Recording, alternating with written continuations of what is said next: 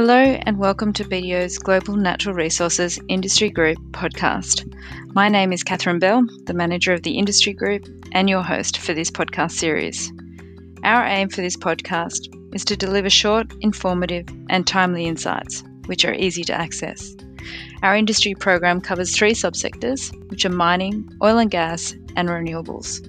With industry expertise spanning over 160 countries, we will use this podcast to introduce you to them and have them discuss the hot topics of the day. We welcome any feedback and/or topics you'd like us to address. We hope you enjoy the episode.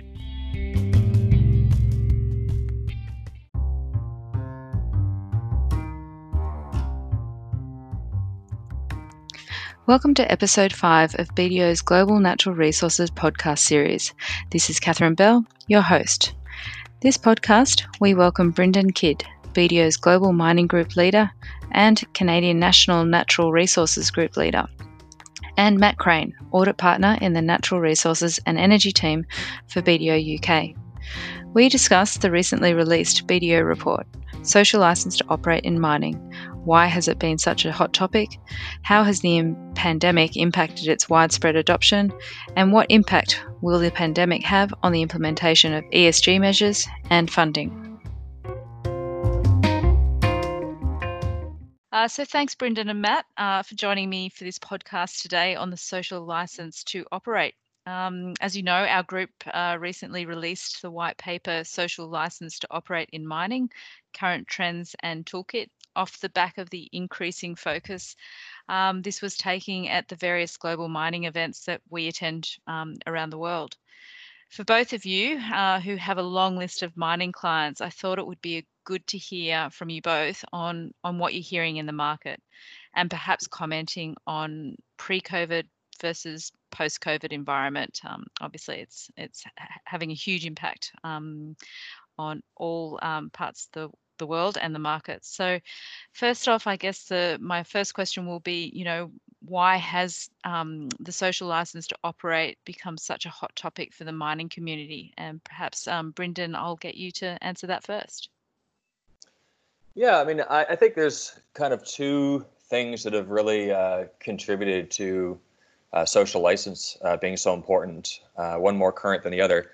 I think the first is the ease of communication globally these days has really shifted more power towards activist groups and governments in smaller nations and developing nations and regional governments.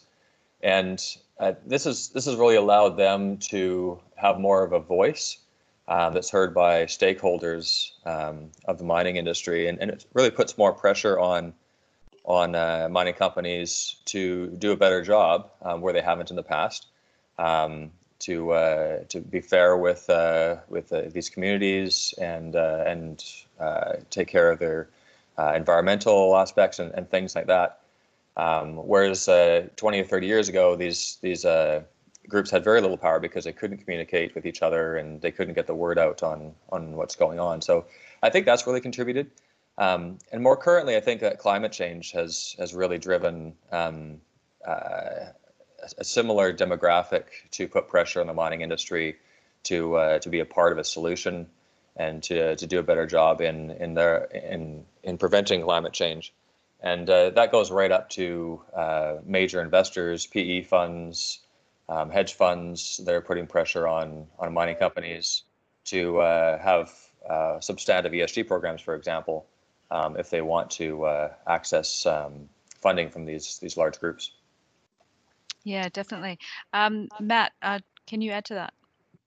Yeah, so I think because of this wider global social consciousness, where we're all now being held more accountable for what we do and our actions on the environment, the community, general social awareness. It's put this idea or this agenda of the social license at the top for all your key stakeholders, so governments, community, employees and finance providers. And if it's the top of the agenda for all those stakeholders, then it's become the hot topic for you to manage as a mining company. So as Brendan says, if you want to raise money, you've got to have a clear ESG policy and you're going to be held accountable to it. If you want to attract talent into your business, then you need to look at what those new employees, the millennials, want, what kind of policy they want around social license and why that's important. It impacts upon your investment in new technology. And ultimately, it just links back to your reputation, and that's why it's become such a hot topic and a key part of your agenda. Excellent. Yeah, so it's becoming very much all-encompassing. So my next question is back to you, Matt, and it's, as businesses are reacting to the pandemic, do you think the momentum that was gained last year has been lost or will be lost? I think this is going to differ between what commodity you're mining and geographically where you're based. I think we'd all sit here and say that the current pandemic is clearly a black swan event and the mining industry is being caught up in that turmoil. I think interestingly, where we've seen declines in global mining industry in the past, it's been normally linked to the demand side for commodities. And clearly there is some decline in industrial activity and therefore demand will be impacted. But I think in this case, with this pandemic, there's a big impact on the supply side. So when mines are being closed or being shut in due to the pandemic, you've seen it in South America and South Africa. If the supply of some metals goes below the demand, then actually you might see some commodity prices increasing and mining companies benefiting from that. And you've seen that with commodities such as uranium, where the price went up quite considerably in April as a result of the pandemic. And then you're also seeing this widening disparity between precious metals and industrial metals. So you've seen the impact on the gold price, for example. And if governments continue to print money to deal with these debt piles that have been created by measures they've put in place to deal with the pandemic, then gold clearly and other precious metals are going to be more and more attractive for investors and investment coming in. So some miners are clearly going to benefit from that. Similarly, impact of lower energy costs, government stimulus packages, reduction in the cost of labour, that will also fall to profit margin for some producers.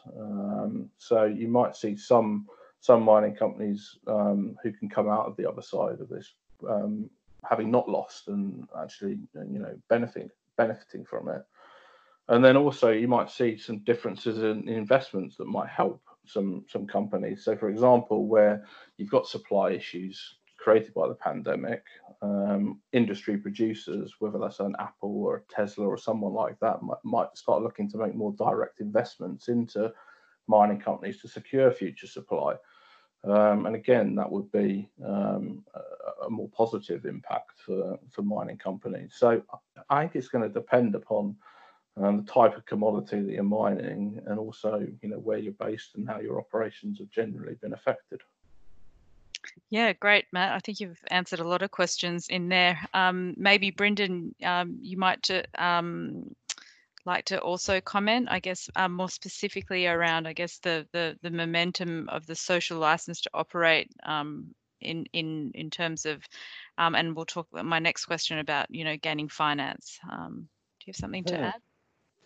Yeah, I mean, I think fundamentally, social license, including ESG, is still important to mining companies and stakeholders. There's a reality right now that a lot of companies that their primary focus right now simply has to be the safety of their workforce and just simply keeping the lights on. But things are going to change through this pandemic. I mean, I think companies are going to have to adapt, and there might be a slimming down and through that whole process, there's an opportunity to change the way companies do business, perhaps. I mean, crises are a catalyst for change, and you can use that to your advantage to build a stronger, better company. And I think that social license and ESG programs have to be a part of any successful company. So I think it could be actually an opportunity to build momentum through the pandemic. Yeah, it's definitely an opportunity to shift gears. So moving on to, I guess, the financing question. Brendan, would you be able to explain trends in financing that are effectively that are affecting the mid-market mining companies? Yeah, I mean, I think for a number of years it's been difficult for mining companies to raise finance, particularly in the junior or the mid market.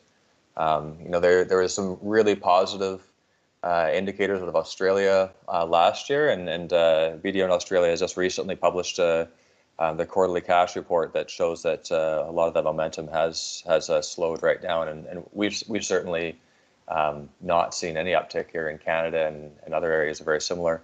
So I think mining companies need to brace for difficult times continuing on, and really, if a company is going to raise financing, and it is possible, but they need to have a very compelling argument, or perhaps be one of the lucky ones in that they're operating in a commodity that's in demand, such as uranium, or even gold's quite exciting right now, albeit perhaps a fickle metal. Yeah. Matt, being over in the UK, what can you add to that?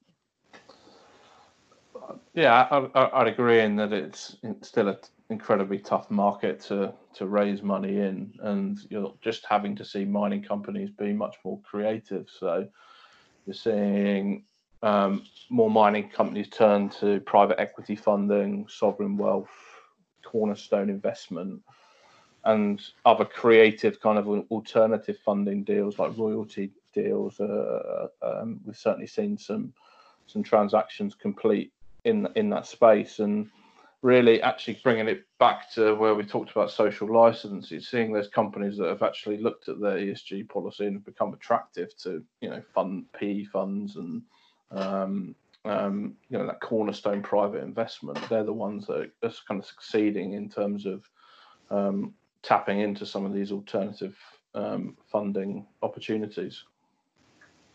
Yeah. Okay, great. My next question is around business resilience.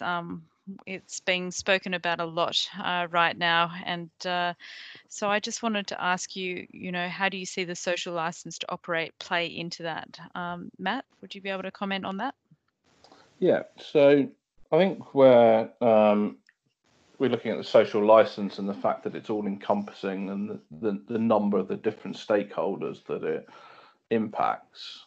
If you get the social license right, and you get a tangible ESG policy that stacks up and can come under scrutiny, then you are going to build resilience in your company, because the likely output of that is that you've got a better relationship with your local government, you've got a better relationship with your local community, you've got a stronger relationship in terms of healthcare policy, culture with your employees, and it might have also helped you drive efficiency through bringing in new technology that can help around the kind of social license, the environmental piece, and how you go about your mining. So I think in all those cases, you've built a level of resilience that if you do have events of change, that it provides you with that kind of flexibility and that base from which you can react to it in a better way.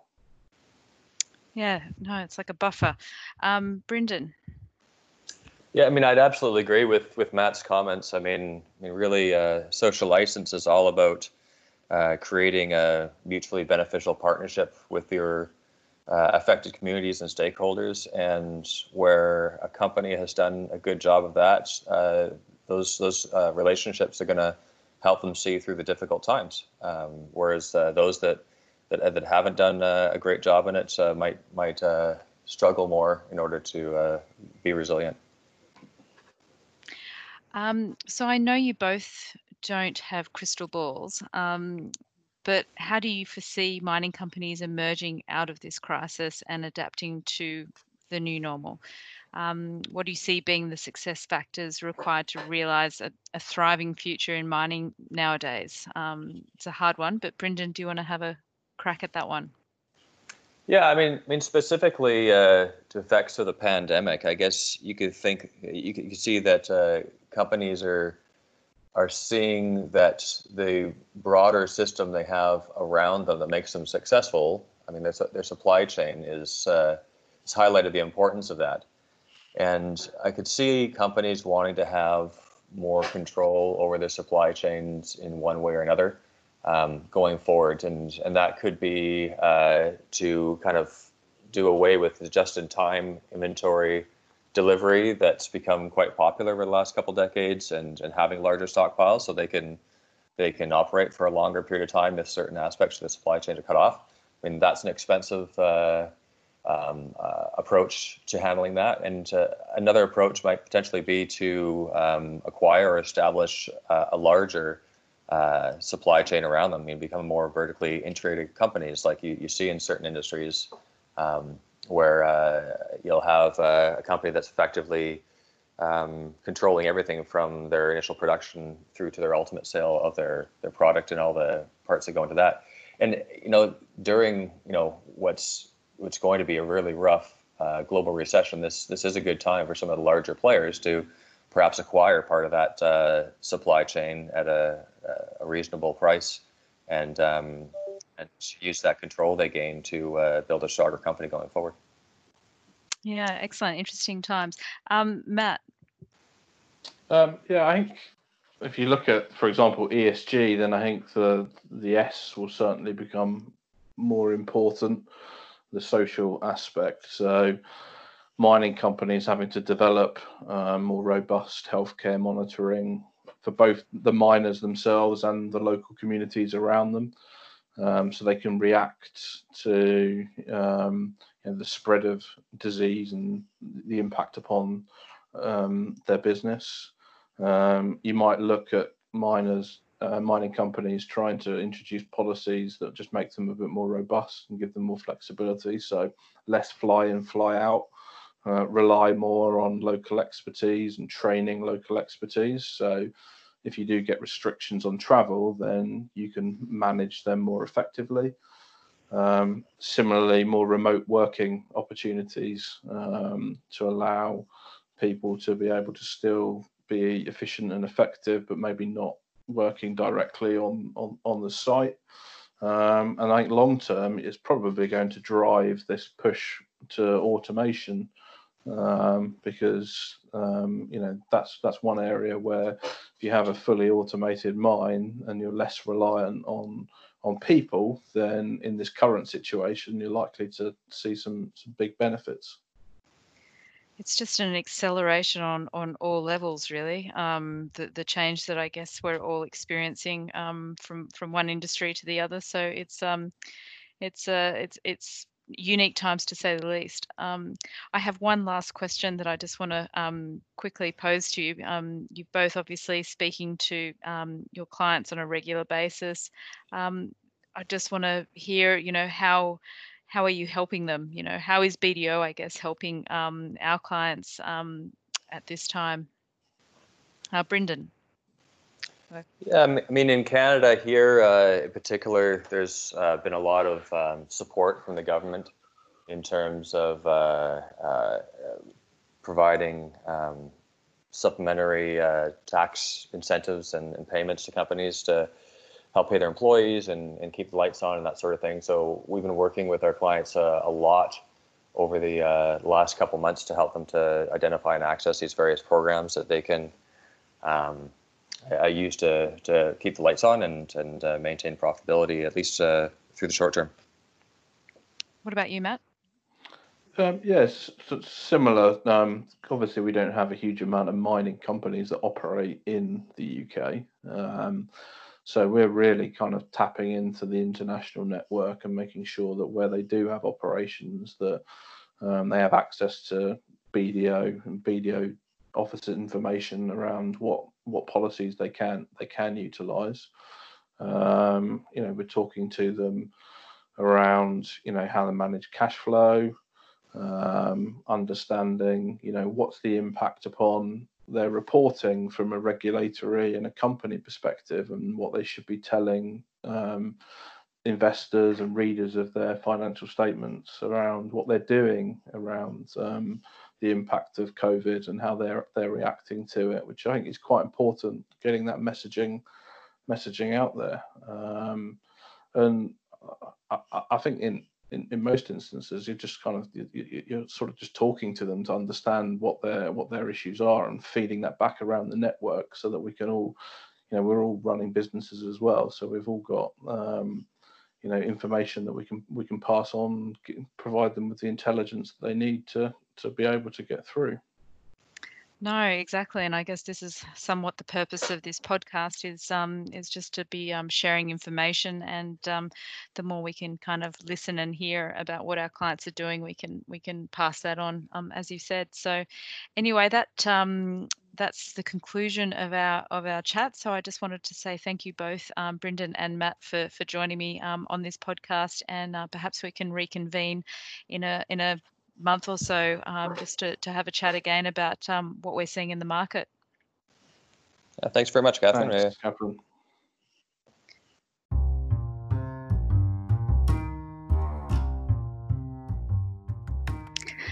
Thanks for tuning in to this podcast.